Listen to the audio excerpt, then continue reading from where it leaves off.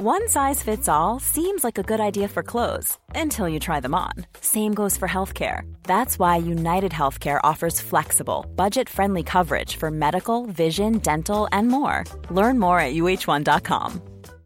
Hey, Dave. Yeah, Randy. Since we founded Bombas, we've always said our socks, underwear, and T-shirts are super soft. Any new ideas? Maybe sublimely soft. Or disgustingly cozy. Wait, what? I got it. Bombas. Absurdly comfortable essentials for yourself and for those facing homelessness. Because one purchased equals one donated. Wow, did we just write an ad? Yes. Bombas. Big comfort for everyone. Go to bombas.com/ACAST and use code ACAST for 20% off your first purchase. Many of us have those stubborn pounds that seem impossible to lose, no matter how good we eat or how hard we work out. My solution is PlushCare. PlushCare is a leading telehealth provider with doctors who are there for you day and night to partner with you in your weight loss journey. They can prescribe FDA-approved weight loss medications like Wegovy and Zepbound for those who qualify. Plus, they accept most insurance plans. To get started, visit plushcare.com/weightloss. That's plushcare.com/weightloss.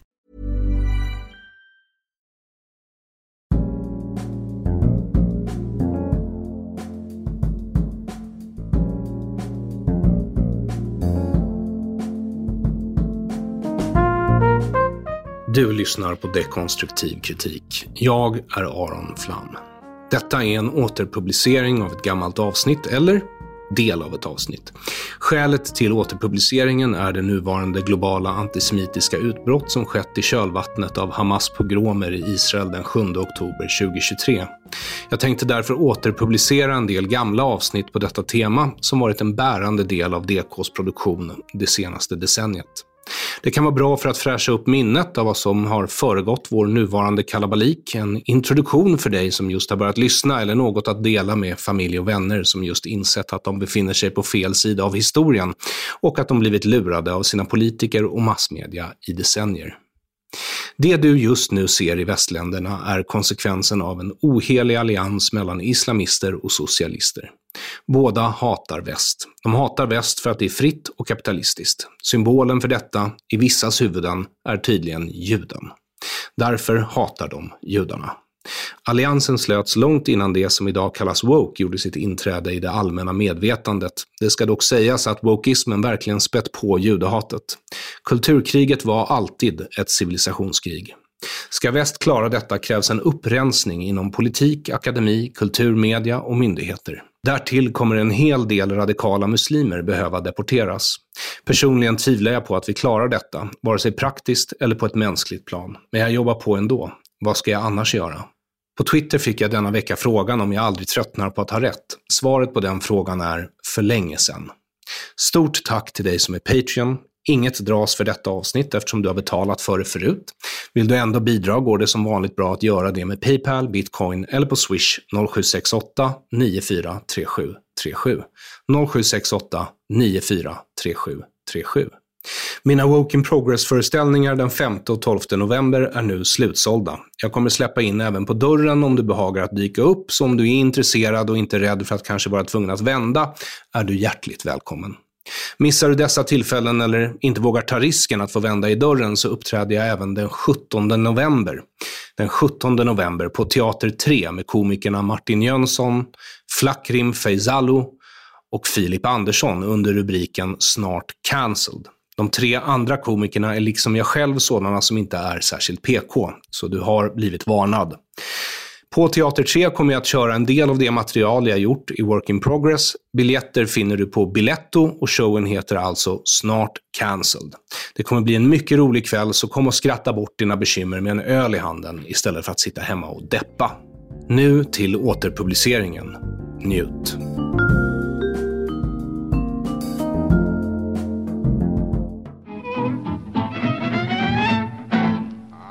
Citat.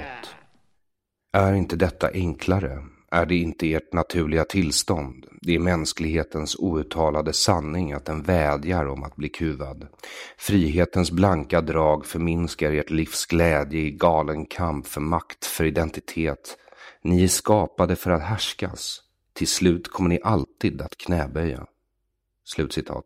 Loke, halvgud, jätte, inkarnationen av kaos i nordisk mytologi, lögnernas fader, från filmen The Avengers. 1982 blir Palme en av de 3 västerländska regeringschefer som anklagat Israel för att bete sig mot palestinierna som nazisterna gjorde mot judarna. Citat. Israel borde ha lärt sig av sitt eget folks historia att man inte kan utrota ett helt folk. Slutcitat. De som gjort det tidigare var bara Österrikes kansler Bruno Kreisky och Västtysklands Willy Brandt. Båda hade spenderat kriget i Sverige som socialdemokratins ärade gäster. Olof Palmes liknelse om att det Israel gjorde mot PLO i Libanon är som det nazisterna gjorde mot judarna under andra världskriget är effektiv, även om den är falsk. Förintelseinvertering kallas det för. Judarna hade inte förklarat krig mot nazisterna som araberna hade gjort mot israelerna. Nazisterna förklarade krig mot judarna. Judarna i Tyskland och östblocket var inte heller en beväpnad gerilla som genom terroraktioner krävde att hela Tyskland skulle utropas till en egen muslimsk stat som PLO då krävde. Jag kallar absolut inte Olof Palme för antisemit. Absolut inte. Det skulle jag aldrig göra. Jag säger bara att han inte deltog i andra världskriget. Han hade vuxit upp i det neutrala Sverige, ett land som aldrig såg krigets fasor. Så hur kunde Olof Palme veta det? Jag ber om ursäkt på förhand om du gillar logik. Antisemitism är inte logiskt, det är djupt irrationellt. Det går dock att förstå logiskt. Det följer nämligen en sorts logik, en felaktig sån men sammanhängande. Tystnaden förklarar det mesta, resten är kaos. I slutet av Det här är en svensk tiger del 5 sa jag angående mötet med Arafat att jag inte nödvändigtvis begär en psykologisk analys med förklaringsmodeller ur Palmes barndom. Vill du ha svar på varför han anklagade israelerna för att bete sig precis likadant mot palestinierna som nazisterna gjorde mot judarna? Då måste tyvärr en psykologisk analys av hans barndom till. Och inte bara av hans barndom utan av den svenska tigern kom till. Den svenska tigern föddes ur Bertil Almqvists huvud. Den finns inte på riktigt, eller snarare, den finns inte på riktigt förrän Bertil lät tigern spränga ur neuronerna i hans hjärna längs med nervbanorna i hans arm hela vägen ner till fingerspetsarna och ut ur den penna de fattade på papper. Resten är inte historia. Istället råder tystnad. Den svenska tigern är inkarnationen av tystnad. En fantasi med verkliga konsekvenser. Formen den har tagit, tigerns, är för att den är precis som en tiger, dödlig. Men i Bertil Almqvists gestaltning har den aldrig varit så gullig eller så rolig. Det är märkligt hur något som är fantasi och sammanfattas i en bild blir symbolen för något som människor sedan lever efter och tror på. Idén kan vara helt harmlös eller fullkomligt livsfarlig. Utan människor som tror på den är den ingenting annat än potential. Men det är väl så med tigerungar. De är gulliga och roliga i början som små lurviga skämt och allt är ju på lek. Men förr eller senare växer de upp. Då är den inte lika rolig längre, vare sig den vrålar eller smyger sig på bakifrån så tyst att du aldrig hinner ana dess närvaro. I det tillståndet vill du bara vara i deras närhet om de sitter bakom galler i en bur på ett zoo. Svenskarnas lösning på att ha adopterat en tiger är lite annorlunda. De beslutade sig istället för att själva gå in i buren och låta tigern vandra fritt på sot. När den svenska tigern föddes hade den ryska björnen, den tyska örnen och en massa andra små och större djur just drabbat samman för andra gången. Första världskriget var fortfarande färskt i världens minne. De allierade västmakterna som vunnit kriget tvingade förlorarna att införa parlamentarisk demokrati. I Tyskland existerade det som kallades Weimarrepubliken bara från första världskrigets slut 1918 till Hitlers maktövertagande 1933. För tyskarna la förlusten i första världskriget grunden för inte bara demokrati utan också den förnedring som banade vägen för Hitler. De hade utöver demokrati och den förnedring det innebar dessutom dömts att betala skadestånd till vinnarna. Skadeståndet var så stort att de inte bedömdes kunna betala tillbaka, någonsin. Det efterskänktes därför delvis, men aldrig helt. Och förlusten var psykologiskt nedbrytande, men statsskuldens effekter, de var verkliga. Börskraschen 29 och den efterföljande depressionen brukar anges som den absolut främsta orsaken till nazisternas maktövertagande. Men läget för den tyska medelklassen var dåligt redan innan det. Under första världskriget var Sverige tekniskt sett neutralt, men inte av moraliska skäl utan för att det var praktiskt. Sverige föredrog den tyska örnen framför den ryska björnens sällskap alla dagar i veckan. Tysklands skyddande vingar var Sveriges skyddande vingar i första världskriget. Även om den svenska tigern inte stred, så stred den tyska örnen för bådas räkning. Ungefär som den amerikanska örnen gjort sedan 1945, något den svenska tigern inte visat särskilt mycket tacksamhet för. Man kan fråga sig varför. Vad som hände innan och under kriget vet idag ingen. Inte vad som hände här i Sverige i alla fall. Forskning förbjöds under kalla kriget med hänvisning till Sveriges säkerhet. Någon riktig möjlighet att göra upp med vad som hade hänt gavs inte den svenska tigern.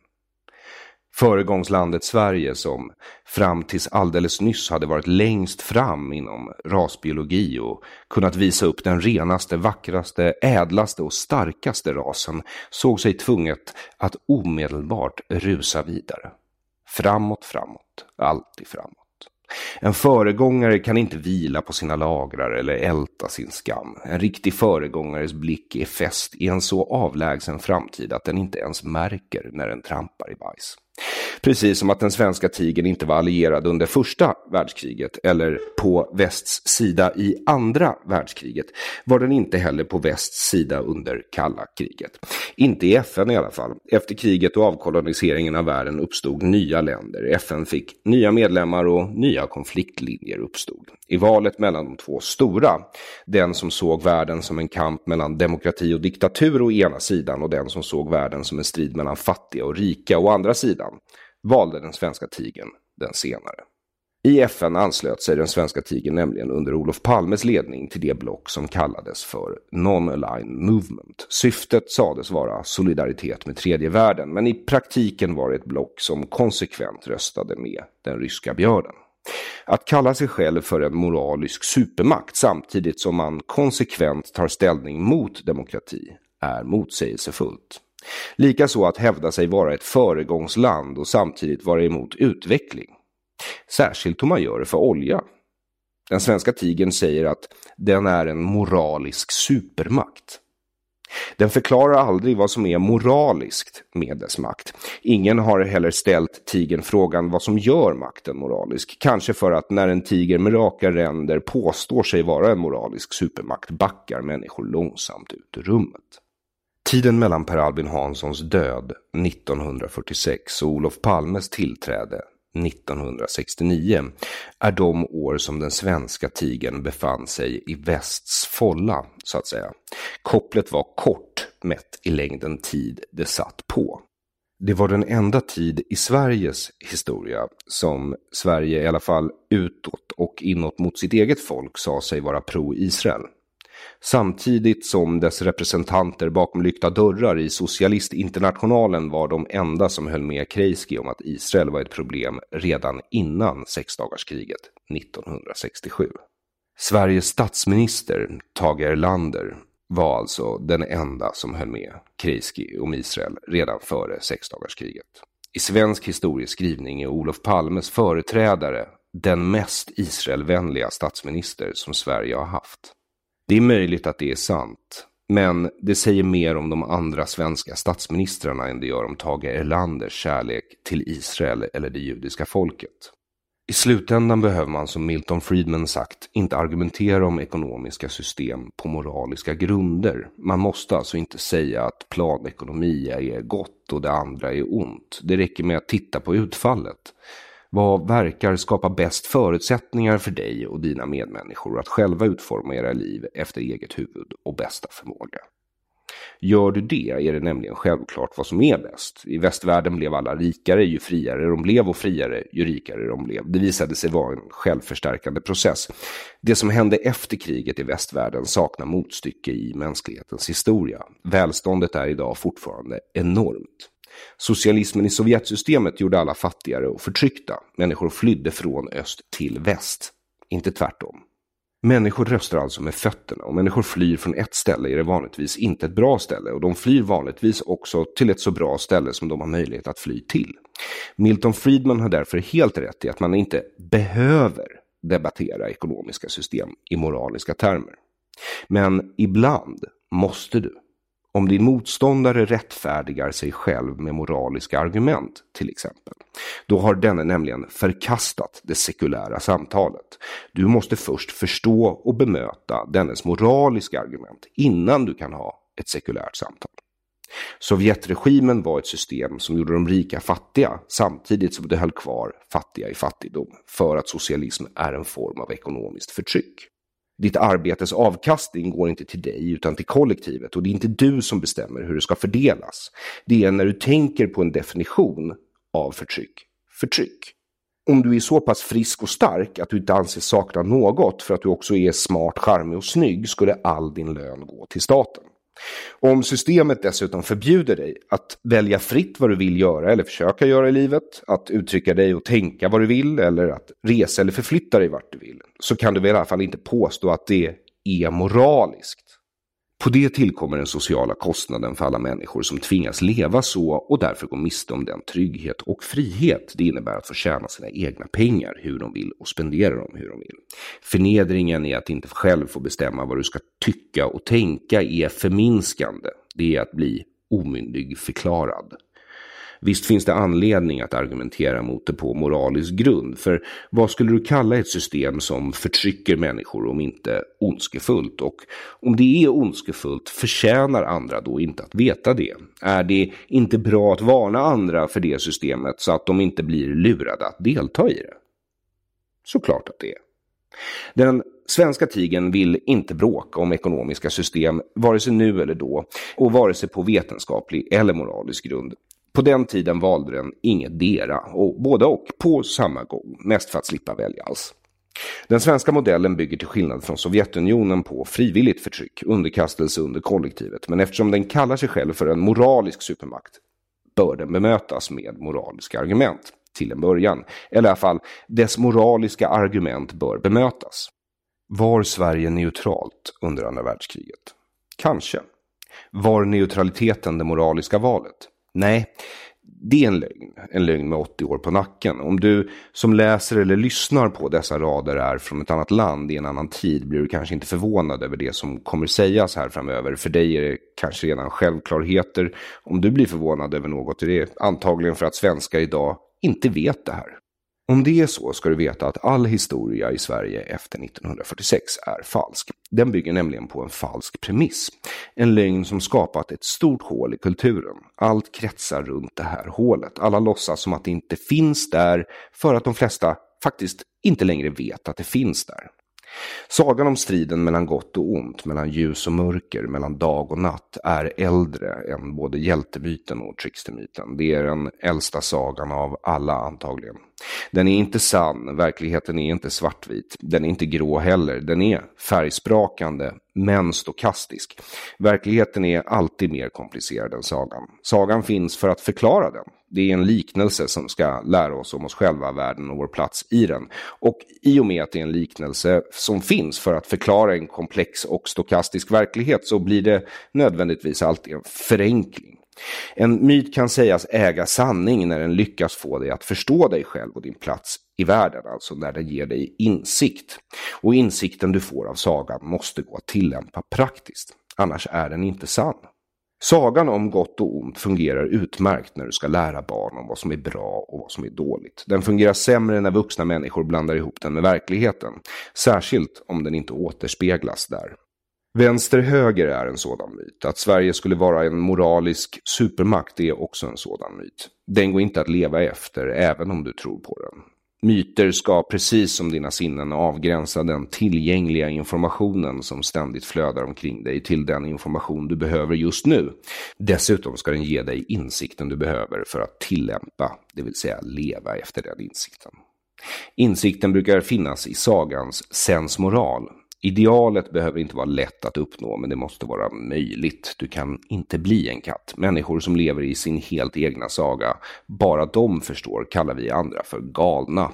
Myten är i sin urform en tolkning av tillgänglig information med fokus på ett grundläggande mänskligt problem.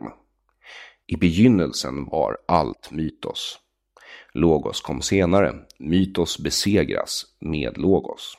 Även om striden däremellan ramlar in i Samma urgamla form av svart och vitt, ljus och mörker, arier och jude som den försöker besegra. Det blir så med cirkelresonemang. I verkligheten finns bara individer som handlar eller väljer att inte göra det. Det handlandet eller bristen därpå är vad som avgör om du är god eller inte. Kapitel 40. Tystnaden om Hugo Odeberg. Citat. Var än antisemitismen finns och hur den än uttrycks så ska den belysas och bekämpas. År 2020 står Sverige värd för en ny internationell konferens om hågkomst av förintelsen och svenska ungdomar ska ges möjlighet att besöka minnesplatserna i Europa. Ett nytt museum inrättas för att bevara och föra vidare minnet av förintelsen. Vi ska aldrig glömma, har vi lovat varann. Sverige glömmer aldrig. Stefan Löfven, regeringsförklaringen, januari 2019. En inte helt ovanlig inställning i Sverige till andra världskriget är att de som levde under kriget inte visste något om vad som pågick. I september 2014 blev det rabalder på kultursidorna i cirka en minut efter att Jan Guillou i SVT:s morgonprogram hävdat att svenskarna inte visste vad som hände i ockuperade länder. Citat. Ett väldigt vanligt påstående är att särskilt borgerligheten visste exakt vad som pågick i Nazityskland och i de länder som Nazityskland ockuperade. Nu vill jag nog påstå att det inte är sant. Man visste inte. Slutcitat. Jan Guillou. Inte förrän, citat, i maj 1945 när kriget är slut, slutcitat, när, citat, amerikanska soldater, citat, går in i det, citat, första förintelselägret. Då kommer bilderna, då kommer sanningen, då vet man, slutcitat.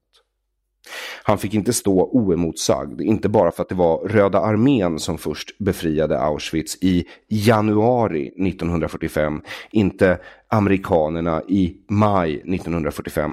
Artiklar om Tysklands behandling av judarna, de lagar och regler som i slutändan skulle leda till förintelsen som började med yrkesförbud, konfiskering av tillgångar och tvångsförflyttning hade förekommit i svensk press sedan Hitler kom till makten 1933. Ska vi tolka Jan Guillou välvilligt och bemöta hans bästa argument så är de 1. Att bara för att det skrevs om det betyder inte det att människor då la märke till det, brydde sig eller la ihop alla rapporter och insåg vidden av grymheten. 2. Att det som läste tidningen inte alltid trodde på det som stod där. De kanske såg det som propaganda eller fake news. Sverige hade sedan långt tidigare en helt egen debatt om och mot judar. Sverige införde förbud mot koscherslakt redan 1937 efter en debatt i riksdagen. En debatt som även vissa på den tiden ansåg antisemitisk. Och det här var inte en tid präglad av politisk korrekthet, eller rättare sagt antisemitism var politiskt korrekt och att inte vara antisemit var inte politiskt korrekt. Så den måste varit rätt antisemitisk. Det här var efter att Tyskland infört sina egna Nürnberglagar i september 1935, alltså de lagar som påbörjade separationen av judar från den övriga befolkningen. Judarna blev fråntagna sina medborgerliga rättigheter, men oroa inte, allt gick lagligt till. Lagen anpassades nämligen för att se till att det fanns dokument på allt som gjordes, så att alla kunde se att det var helt lagligt. Sverige var inte det enda land som antog ett sådant förbud såklart, men det är det enda land som fortfarande har kvar det förbudet. Svenska kyrkan tillämpade också de tyska reglerna och tvingade tyskar av ariskt ursprung som ville gifta sig med svenskar att skriva på ett intyg om att de inte hade judiskt blod, något som Svenska kyrkan började göra redan 1937 och fortsatte göra till 1945. Henrik Bachner har skrivit en hel bok om judefrågan, som det hette på den tiden, med den passande titeln Judefrågan. Inte för att Sverige hade så mycket judar, men man var bekymrad åt Tysklands vägnar och sen gillade man att i god svensk konsensus överträffa varandra i hur bekymrad man var. Alla var överens om att judarna var ett problem. Alla var också överens om att det var ett problem som man inte ville ha här. Skälen varierade beroende på vilken ideologi du tillhörde. Jag kan skämta om att högern hatade judarna för kommunismen, kommunisterna hatade judarna för kapitalismen och de kristna för att de inte erkänt Jesus som Guds son. Men i verkligheten diskuterades frågan nämligen in infinitum ad nauseum och in absurdum i kristen såväl som konservativ och socialdemokratisk press. Det är inte fel att beskriva det som en besatthet, för det är vad det var och är. Det har bara döpts om till Palestinafrågan numera. Tanken med Israel var att flytta judarna till Palestina. I efterhand ser det ut som att det gjordes för att faktiskt bli av med dem. Att araberna skulle anfalla för att utplåna judarna i samma stund som staten Israel utropades måste föresvävat åtminstone en och annan insatt beslutsfattande person.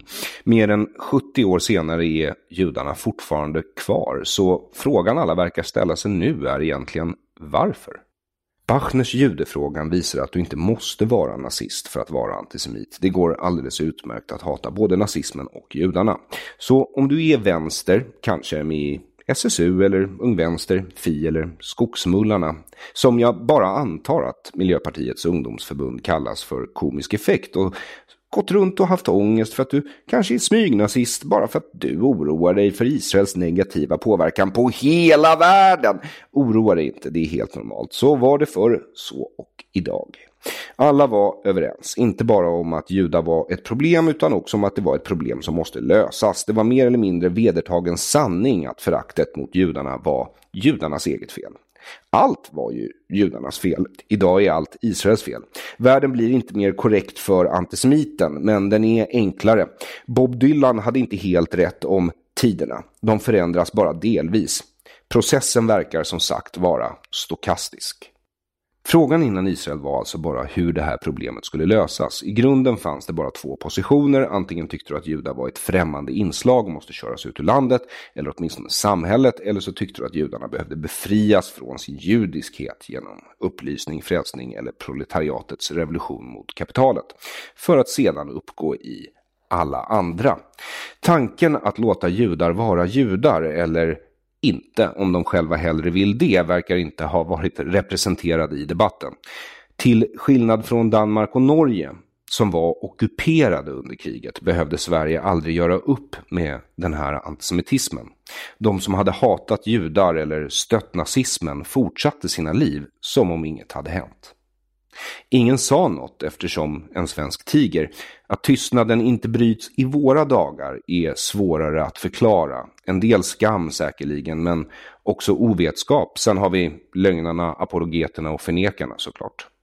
Under andra världskriget rådde borgfred. Det betyder att oavsett vad svenskarna bråkade om inbördes så fick det vänta tills kriget var över och Sverige var säkert. Av någon anledning har de borgerliga sedan dess betett sig som att den där borgfreden fortfarande gäller. Varför Sverige befinner sig i den situation det gör januari 2019. Om tigandet brutits är det bara av socialisterna. De har använt n-ordet mot högern. Alltså nazist, inte afrosvensk.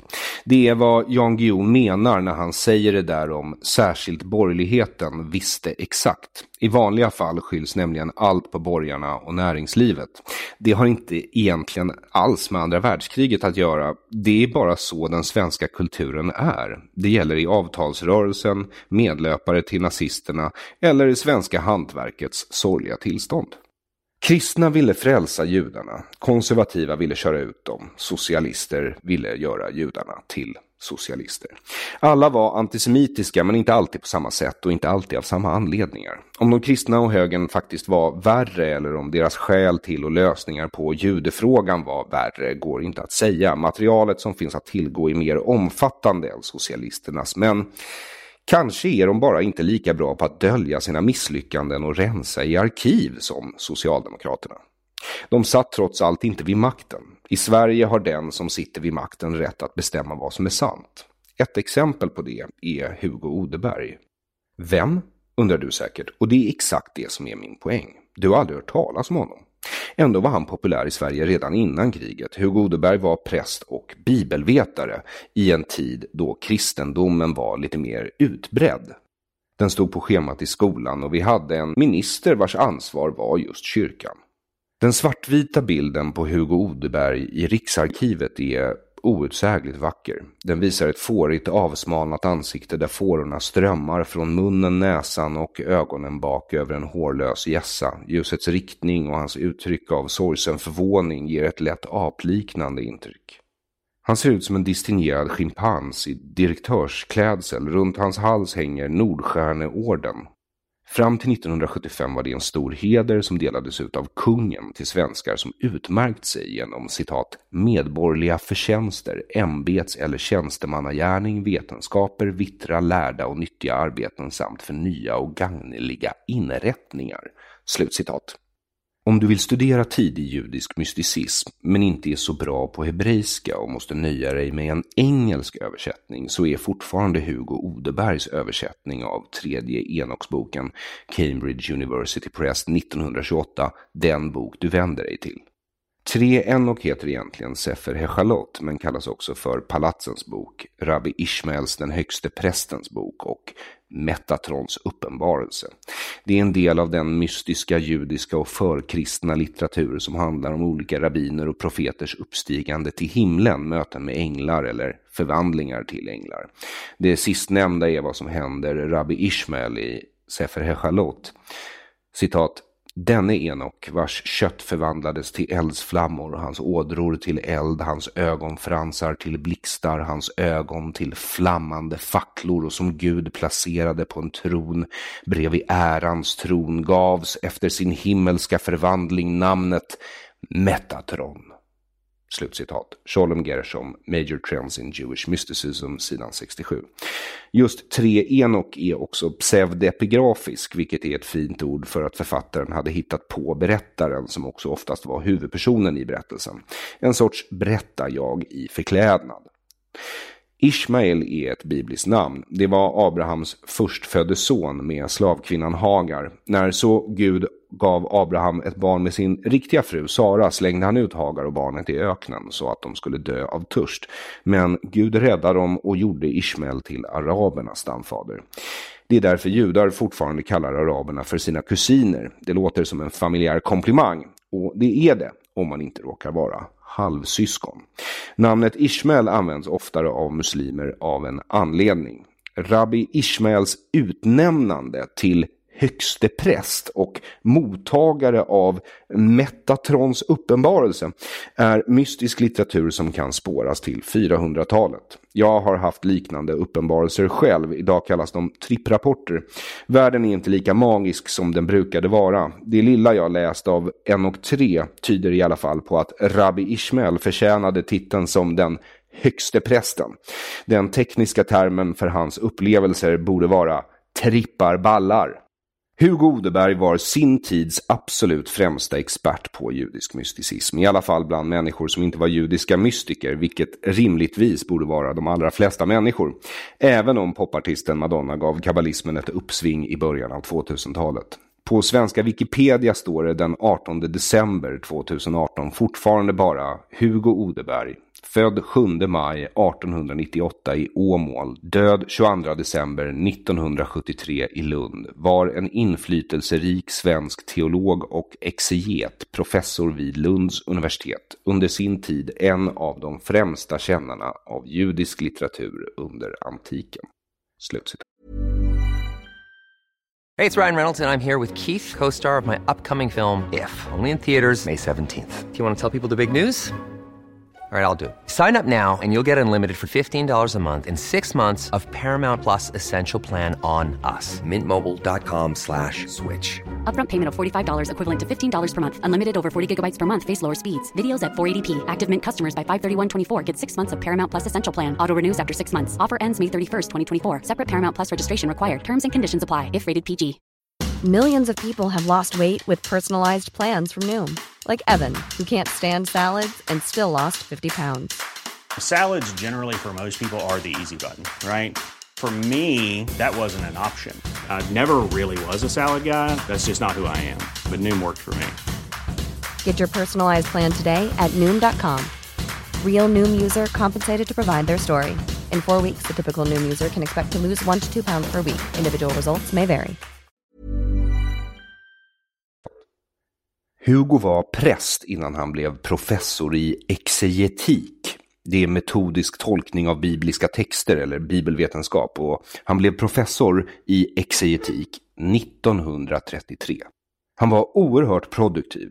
Utöver översättningar och egna texter blev han 1941 ordförande i Riksföreningen Sverige-Tyskland.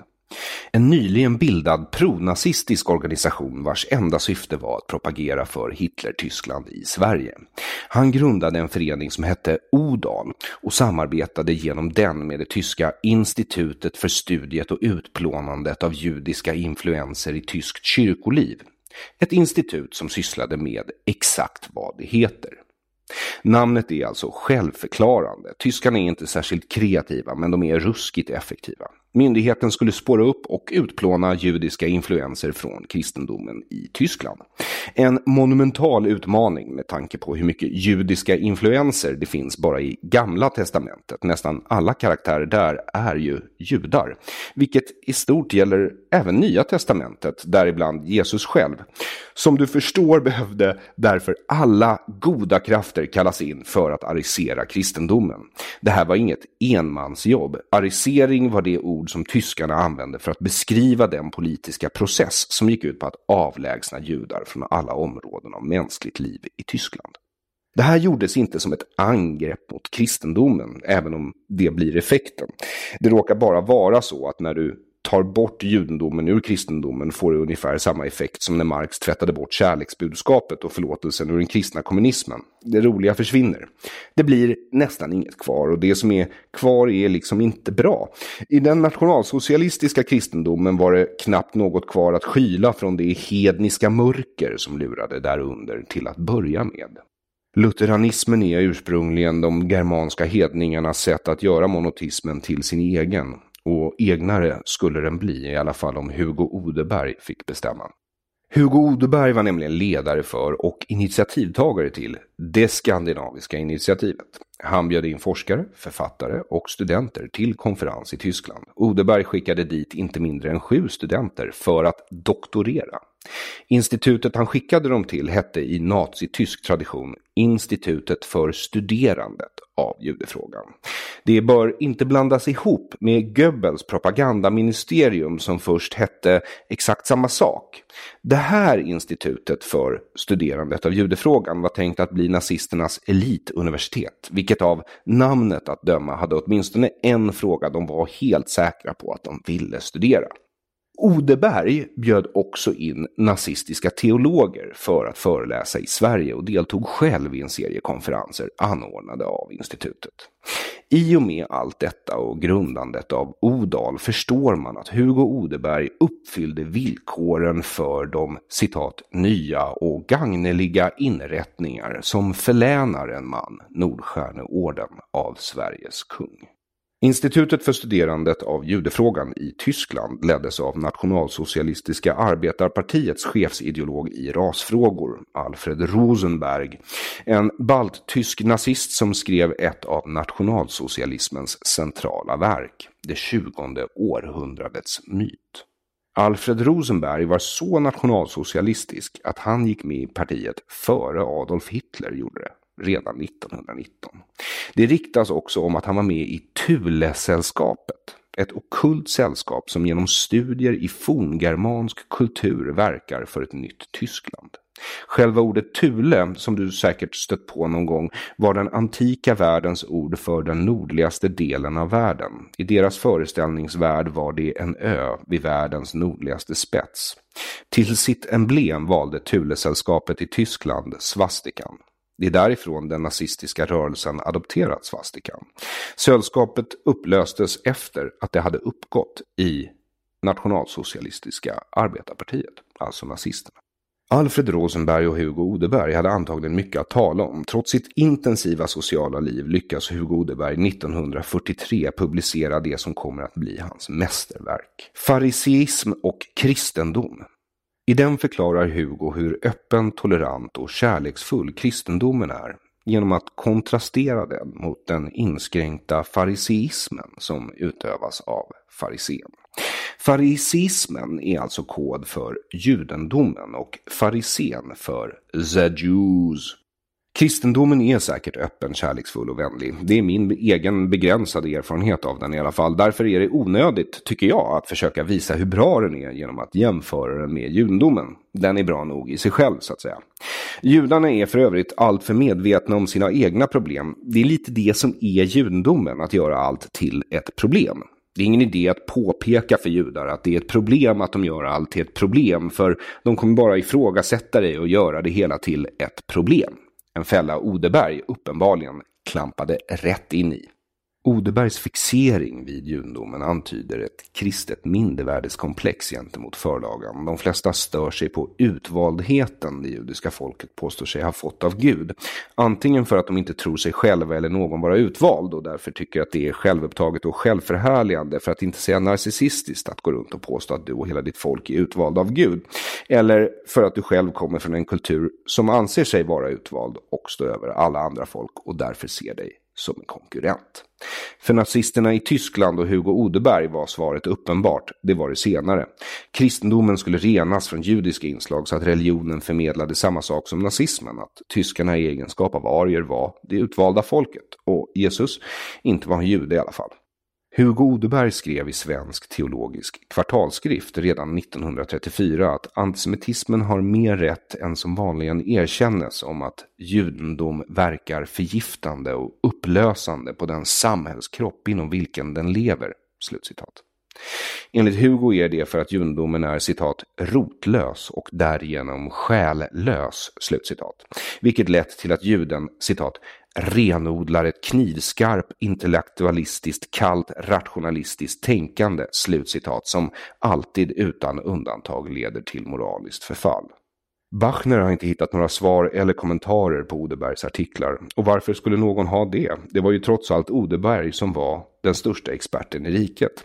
Fariseism och kristendom kom i en första upplaga 1943 och i en andra reviderad upplaga 1945. Den tredje respektive fjärde upplagan kom 1963 och 1980. Den användes på svenska prästutbildningar åtminstone till början av 70-talet och så sent som vårterminen 1994 i grundkursen i religionsvetenskap vid Göteborgs universitet. Hugo Odebergs antisemitism nämns aldrig, för den är inte känd. Jag säger absolut inte att man inte ska läsa en person för att den har vissa åsikter. Det tycker jag inte. Snarare tvärtom. Är det inte mer intressant att få hela personen Hugo Odeberg? Det jag vill peka på är alltså döljandet. All historia i Sverige är som bäst halv. Det är inte hälsosamt, utöver att det är moraliskt förkastligt, historierevisionistiskt och antiintellektuellt, så förhindrar det oss att lära från historien. Efter kriget fortsatte Hugo Odeberg som professor till pensionen 1964. Han dog 1973. Svenskt biografiskt lexikon, som är en del av Riksarkivet och finansieras med statliga anslag.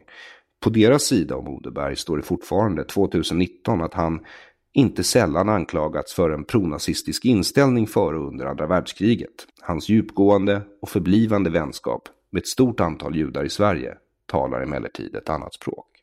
Slutcitat. Vilket språk det är står inte. Men eftersom det är en lögn följd av tystnad kan vi ana. Susanna Herschel skriver i sin bok Aryan Jesus, som handlar om de teologer som hjälpte Nazityskland, att de förespråkade massmord på judar långt innan det ingick i nazisternas eget program. Redan 1936 finns det dokument som visar att sådana idéer fanns. Citat. De som under kriget hade använt sin akademiska expertis i judendom för att hjälpa nazisterna genomföra förintelsen kunde nu i fredstid använda samma expertis som kamouflage. Hur skulle experter i judendom kunna vara antisemitiska? Slutcitat.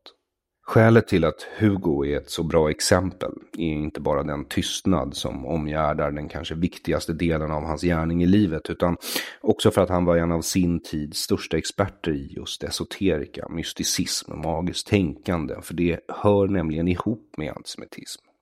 Det är få förunnat att få göra det de älskar. Hugo verkar ha älskat det han gjorde. I den tidiga judiska mysticismen sökte han svaret på rötterna i kristendomen. Målet att rycka upp kristendomens rötter ur den judiska mylla som höll den vid liv kan låta som ett recept för att döda växten, men det säger något om graden av förvirring som drabbar antisemiten. Hugo Odeberg hoppades att genom sina studier i tidig judisk mysticism befria kristendomen. Men han öppnar porten för den sekulära hedendomen som socialism, relativism, postmodernism kan sägas vara uttryck för i ett mytologiskt perspektiv. I dagens Sverige har jag sällan stött på en liberal eller konservativ som förnekar det arv Sverige bär på, om saken mot all förmodan skulle komma på tal, och då är det antagligen för att jag själv har fört den på tal. Även om de kanske inte vet exakt vad det är för arv på grund av tystnaden och lögnerna. Socialdemokraterna och arbetarrörelsen är en annan historia, för de har en annan historia, en historia de gjort allt för att dölja och lyckats med att dölja, som exemplet med Hugo Odeberg visar. Stefan Löfven lovade i sin regeringsförklaring att Sverige glömmer aldrig. Jag tror inte att han ljuger. Man kan inte glömma det man glömt att man glömt. Socialdemokraterna styrde landet. Det yttersta ansvaret borde alltså varit deras om något fel begicks. Om socialister nu skulle tro på eget ansvar, det vill säga, vilket de inte gör. Dessutom har de ett stort egenintresse av att den officiella berättelsen inte ifrågasätts. Vad de gjorde innan och under kriget får inte granskas, därav kardinalregeln en svensk tiger. Om Socialdemokraterna och arbetarrörelsen någonsin erkänner något överhuvudtaget är det inte deras fel att något hände. De skyller bara ifrån sig på samlingsregeringen, de konservativa, nationalistiska krafter, familjen Wallenberg eller rädslan för invasion. En sak har Jan Guillou i alla fall alltså rätt om. Att om någon påstår att någon visste något är det vänstern som anklagar högern. De som säger att, citat, borgerligheten visste exakt. Det är dåligt uppförande. Det har Jan Guillou rätt i. Det är så barn låter när de avslöjats med sylt i hela ansiktet, trots att du ställt burken på högsta hyllan och uttryckligen förbjudit från att både klättra omkring i köket och äta sylt ur burken. Det har inte hänt något, och om det har det så var det inte jag. Trots att Per Albin Hansson bildade den samlingsregering som styrde landet under andra världskriget med 53,8% av rösterna. Trots att han blev statsminister och besatte de viktigaste posterna i regeringen med socialdemokrater som han själv bestämde. Trots att opolitiske utrikesministern Günther handplockades av Per Albin Hansson. Det räcker med att neutraliteten inte är det mest rättfärdiga som finns, så faller hela socialdemokratins mytos. Deras moraliska överlägsenhet, själva fundamentet för berättelsen om socialdemokratin och Sverige, förändras. Vilket förklarar varför Jan Guillou gärna säger saker som, citat, i allmänhet får man säga att vi inte visste. Det står jag för. Slutcitat. Kapitel 41.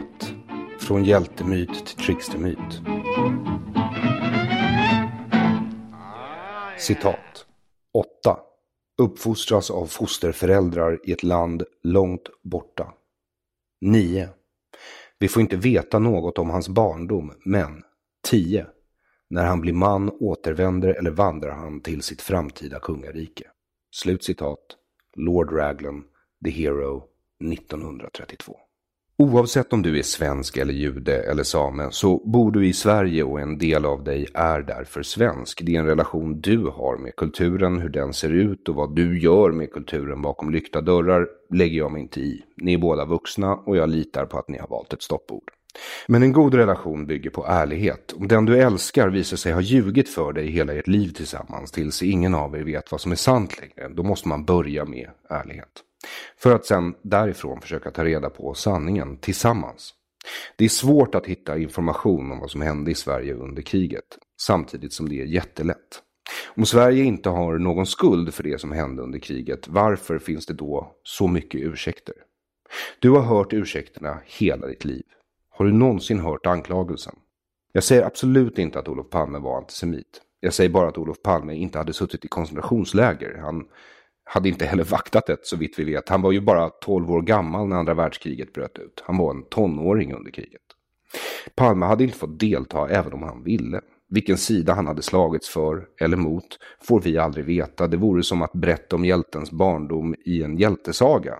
Det gör man inte. De ska handla om att dräpa drakar. Ingen vill se en fjönig coming of age story. Hjältemyten går inte in på hjältens barndom. Vanligtvis räcker det med att etablera att han uppfostras av främlingar och att omständigheterna minst är tråkiga, som för Luke Skywalker på sina släktingars rymderange, men helst ömkansvärda, som för Harry Potter under sina fosterföräldrars trappa. Som vi redan konstaterat är det lite annorlunda i Olof Palmes hjältemyt eftersom han föddes i palatset så att säga på Östermalm i Stockholm. Mycket mer än så får vi inte veta. Olof Palmes saga börjar som alla hjältars först med hans kallelse till äventyret. Den debatt med Ernst Wigforss som gjorde honom nyfiken på socialismens löften om en bättre värld. Ernst Wigforss var finansminister i Per Albin Hanssons regering under kriget. Det är med hans ord i huvudet som den unge Olof Palme på sina resor först ser den fattigdom och det lidande som skulle få honom att bli en övertygad socialist. Uppvuxen under de mest privilegierade omständigheter utan att någonsin ha svultit eller upplevt krig ser han för första gången världen som den är och tror sig kunna rädda den. Palmes väckelse kan te sig arrogant. Trots att han aldrig levt i världen och därför saknar den erfarenhet som krävs för att förstå den blir han övertygad om att det är han som kan rädda den. Är inte det messiaskomplex så vet jag faktiskt inte vad som är det. Berättelsen påminner lite om Buddhas, i alla fall i början. Individualistisk och västerländsk eller kollektivistisk och österländsk så går den i alla fall inte in på barndomen. Det finns liksom inget intresse av att höra berättelsen om hur Jesus lärde sig att gå. Det är mer intressant att höra hur han lärde sig gå på vatten och du behöver inte veta hur Luke Skywalker lärde sig gå på pottan, men det är spännande att se honom öva sig att använda lasersvärdet och kraften med pottan på huvudet. Barndomen är för det mesta full av pinsamma misstag, sådana misstag som inte klär en hjälte eller bygger upp honom i andras ögon. Äventyret börjar därför först när den är över. När hjälten kallas till äventyret är han på gränsen till vuxenlivet. Hjältemyten är den liknelse som ska lära oss människor att ta ansvar för mer än oss själva. I liknelsen görs vi till hjältar, frälsare och gudar. Eftersom Olof Palme är en hjälte har våra historieskrivare inte brytt sig om att skildra hans första nattliga ejakulation eller den där gången han fick magkatarr på sin mors födelsedagsbjudning. Överlag hastar de förbi hans barndom så fort det bara går. Vill vi veta mer måste vi längre in i dödsriket. I den nordiska sagan ligger det norrut och nedåt. Helheim, som härskas av Lokes dotter Hel, ligger längst bort och längst ner i världsträdet Yggdrasil. Helt omgiven av floden Jöll. Bara döda själar kommer in, ingen kommer ut. Vi måste inte hela vägen in, bara till den svenska tystnadens källa. En kärn utan botten, till synes utan botten i alla fall, med nattsvart vatten och spegelblank yta. Som det är i nordiska sagor. Runt kärnen är tystnaden total. Det är härifrån den svämmar över och flödar nedströms in i vår egen tid. Där göms det Sverige som Olof Palme växte upp i, nationalmyten om att vi var goda under kriget. Det kommer inte att värma dig här inte. Den är de dödas svepning.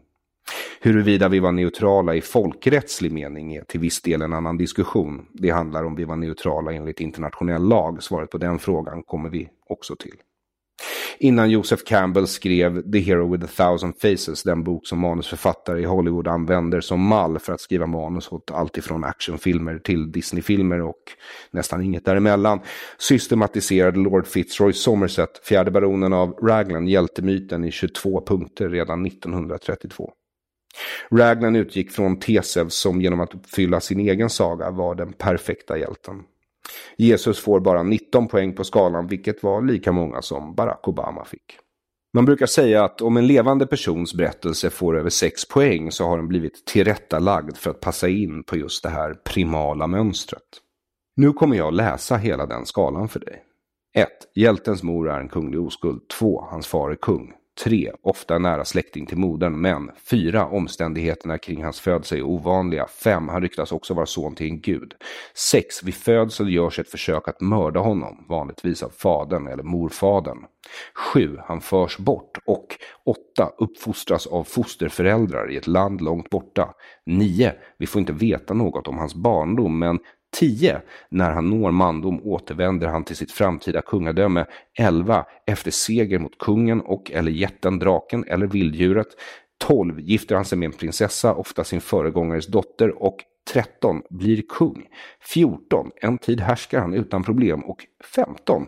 Föreskriver lagar. Men 16. Förlorar senare gudarnas och eller sina undersåtas gunst. 17. Fördrivs från tronen och staden. Varpå han 18. Går en mystisk död till mötes. 19. Ofta på toppen av en kulle. 20. Hans barn, om några, efterträder honom inte. 21. Hans kropp begravs inte, men icke desto mindre 22 har han en eller flera heliga platser uppkallade efter sig. Som sagt behöver hjälten, oavsett om den är påhittad eller en riktig historisk person, inte ha alla delar av den här berättelsen i exakt den här ordningen. Men läser du en biografi av en politisk ledare, vare sig det är Suetonius kejsarbiografier om de romerska kejsarna eller Barack Obamas brev till min far, kommer du bli överraskad över hur väl mönstret stämmer överens med deras liv. Barack Obama är kanske inte född under en ny stjärna och uppvaktad av 3 visa män vid sin födsel, men hans far är en mäktig man från ett land långt borta. Hans mor en vit jungfru från Kansas. Han uppfostras av sina morföräldrar på paradisön Hawaii, återvänder till sitt rättmätiga rike, fastlandet, för att se fattigdomen och misären och bli ledare för den fria världen. Olof Palme återvänder till Sverige från sina resor för att förkasta sitt arv och leda arbetarrörelsen. Inte till seger per se, eftersom de redan hade makt när han fick manteln av Tage Erlander, men ändå. Vilket förklarar punkt 8, 9 och 10 som intresserar oss nu. Speciellt punkt 9. De lyder som följer. 8. Uppfostras av fosterföräldrar i ett land långt borta. För Palmes del var det på internatskolan Sigtuna och på sin morfars gods Skangal i Livland i nuvarande Lettland. 9. Vi får inte veta något om hans barndom, men 10. När han blir man återvänder eller vandrar han till sitt framtida kungarike. Det är hjältens barndom alltså som trickstermyten gömmer sig. Hjältemyten är sagan om hur vi blir mer än människor, men innan vi blir hjältar, gudar eller redovisningsekonomer på PricewaterhouseCoopers måste vi lära oss att bli människor. Det är vad trickstermyten handlar om. Hjältemyten kanske finns i alla kulturer i alla tider, men det gör trickstermyten också. Den är äldre än hjältemyten. Det är sagan om hur vi lär oss bli människor, vilket förr innebär att använda verktyg och överlista de andra djuren. Vi människor lurade oss ut ur vår givna plats i näringskedjan. En gång i tiden ansågs det steget vara stort nog. Vi lärde oss trick av naturen. Det är många som har ifrågasatt varför människan kallar sig för Homo sapiens, eftersom hon är en apa och apa på latin heter pan, som i schimpans. Rimligare vore att kalla oss vad vi är, alltså pan imitor, härmapan.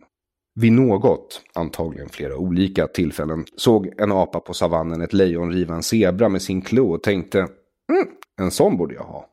Efter många misslyckade experiment med bananer, löv och avföring måste någon av aporna ha hittat en vass sten, och resten är historia. De andra apexrovdjuren måste blivit en smula förvånade av att se sig förbisprungna av en apa. Särskilt för geparden måste det varit något av en chock. Men det allra första tricket som vi lärde oss var att lura oss själva att vi inte var apor. Det gjorde vi genom att lura vår egen natur. Det lärde oss att lura naturen. Därifrån kommer de första trickstermyterna. Små scener om hur du överlistar en växtgiftighet så att du kan äta den, eller överlistar en björn så att du har något trevligt att sträcka ut dig på framför brasan om vinternätterna. Instruktioner för överlevnad. Men underhållande. Infotainment. SO-rummet beskriver sig själv som nätets största webbresurs och länksamling för samhällsorienterade ämnen. Deras slogan är inspiration och kunskap. Där inleds inlägget om Olof Palme med orden: Olof Palme 1927-1986 är en av Sveriges mest kända och internationellt ryktbara politiker genom tiderna. Slutcitat. Men om hans barndom står bara att, citat, Olof Palme föddes 1927 i Stockholm. Pappan tillhörde en överklassfamilj, men han dog tidigt när Olof bara var 7 år gammal. Mamman kom från Tyskland och hon talade gärna tyska i hemmet. Olof Palme gick i privatskola och vid 17 års ålder tog han studenten. Därefter fortsatte han att studera i USA. Slutcitat. Och slut på allt som står om Olof Palmes barndom. För att vara så känd och så ryktbar verkar det inte vara mycket som är känt om Olof Palmes barndom. Vilket inte är konstigt, för det är ju en hjältemyt. Och trickstermyten är myten om hur ett djur blir människa. För det är vad ett barn är, ett djur som inte kan kontrollera sina drifter och impulser och måste lära sig det så att det kan överleva på egen hand i världen. När barnen ser huvudpersonen i trickstermyten, clownen, dåren eller narren, halka på bananskal eller bajsa på sig, förstår den att så här ska vuxna människor inte bete sig och skrattar åt det tokiga att inte sätta sig över sina drifter eller se efter vart man sätter fötterna. Visst blir vissa barn mer rädda än roade av clowner, men principen är densamma. De förstår att clownen är galen och sådana personer ska man hålla sig borta ifrån. Trickster lär inte genom föredöme som hjälten. Trickster lär genom avskräckande exempel. Att systematisera, som egentligen var ett fint ord för att stolpa upp, trickstermyten visade sig när jag försökte vara svårt. Hjältemyten är en linjär berättelse. Det gör den lättare att systematisera. Trickstermyten är som trickster är, kaos. Problemet med kaos är dels att det är svårt att sätta fingret på det, för så fort du gör det förflyttar det sig och förändras, och dels för att när du börjar leta efter det så hittar du det överallt. Själv tyckte jag det såg ut som deterministiskt kaos med positiva feedback-loopar. Vad jag menar med positiva feedback-loopar i mytologisk bemärkelse är att trickster lär sig tricket genom att själv falla för det. Ett upprepat antal gånger om berättaren kan sina saker, eftersom upprepning är roligt. Det som var en neslig förlust i början visar sig när trickster väl har lärt sig tricket och kan använda det mot andra vara värdefull kunskap. Och det är med hjälp av det som trickster slutligen besegrar sin ärkefiende eller nemesis och blir, om inte hjälte, så i alla fall folkhjälte. Det vanligaste upplägget i trickstermyter är att trickster blir lurad av någon annan för att han inte kan kontrollera sina egna begär. Han ställer till det och sen måste han lura sig själv ur den knipa han själv försatt sig i. Det som händer i framtiden kan på så sätt förändra det som hände i det förflutna. Jag vet att det låter virrigt, men det är som sagt mytologi, inte naturvetenskap. Olof Palmes barndom ger oss svaret på frågan vem han var innan han blev en hjälte. Kanske svaret på varför han blev den första västerländske statsminister som officiellt träffade Yasser Arafat och en av de 3 första som jämförde Israel med nazisterna. En av multikulturalismens 3 musketörer tillsammans med Bruno Kreisky och Willy Brandt som var de andra 2 som jämförde israelerna och nazisterna. Tillsammans utformade dessa 3 herrar multikulturalismen som politisk idé. De svenska socialdemokrater som Bruno Kreisky och Willy Brandt umgicks med i Sverige var Olof Palmes företrädare på posten som partiledare för Socialdemokraterna och statsminister för Sverige. Redan då var Sverige ett föregångsland, men det vet du redan. Är det något den svenska tigern inte tiger om är hur före alla andra den ligger. Men hur blev då Sverige med ett typiskt svenskt ord, föregångslandet? För ett så skinande exempel, en sådan hjälte måste väl ha haft en mycket lärorik barndom.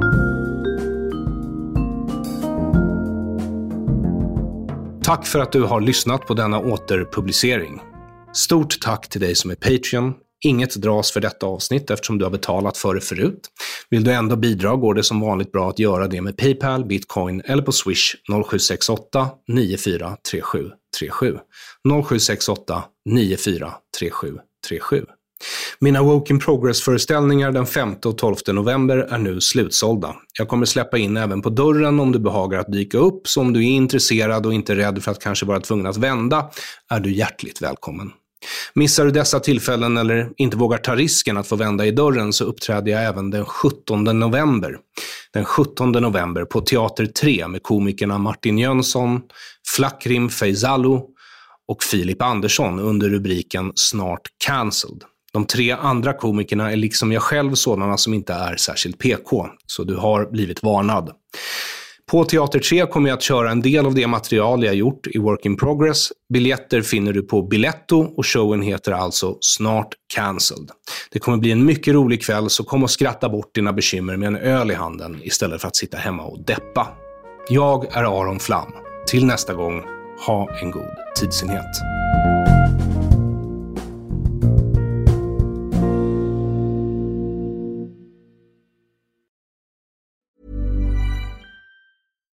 Hi, I'm Daniel, founder of Pretty Litter. Cats and cat owners deserve better than any old-fashioned litter. That's why I teamed up with scientists and veterinarians to create Pretty Litter. Its innovative crystal formula has superior odor control and weighs up to 80% less than clay litter. Pretty Litter even monitors health by changing colors to help detect early signs of potential illness. It's the world's smartest kitty litter. Go to prettylitter.com and use code ACAST for 20% off your first order and a free cat toy. Terms and conditions apply. See site for details.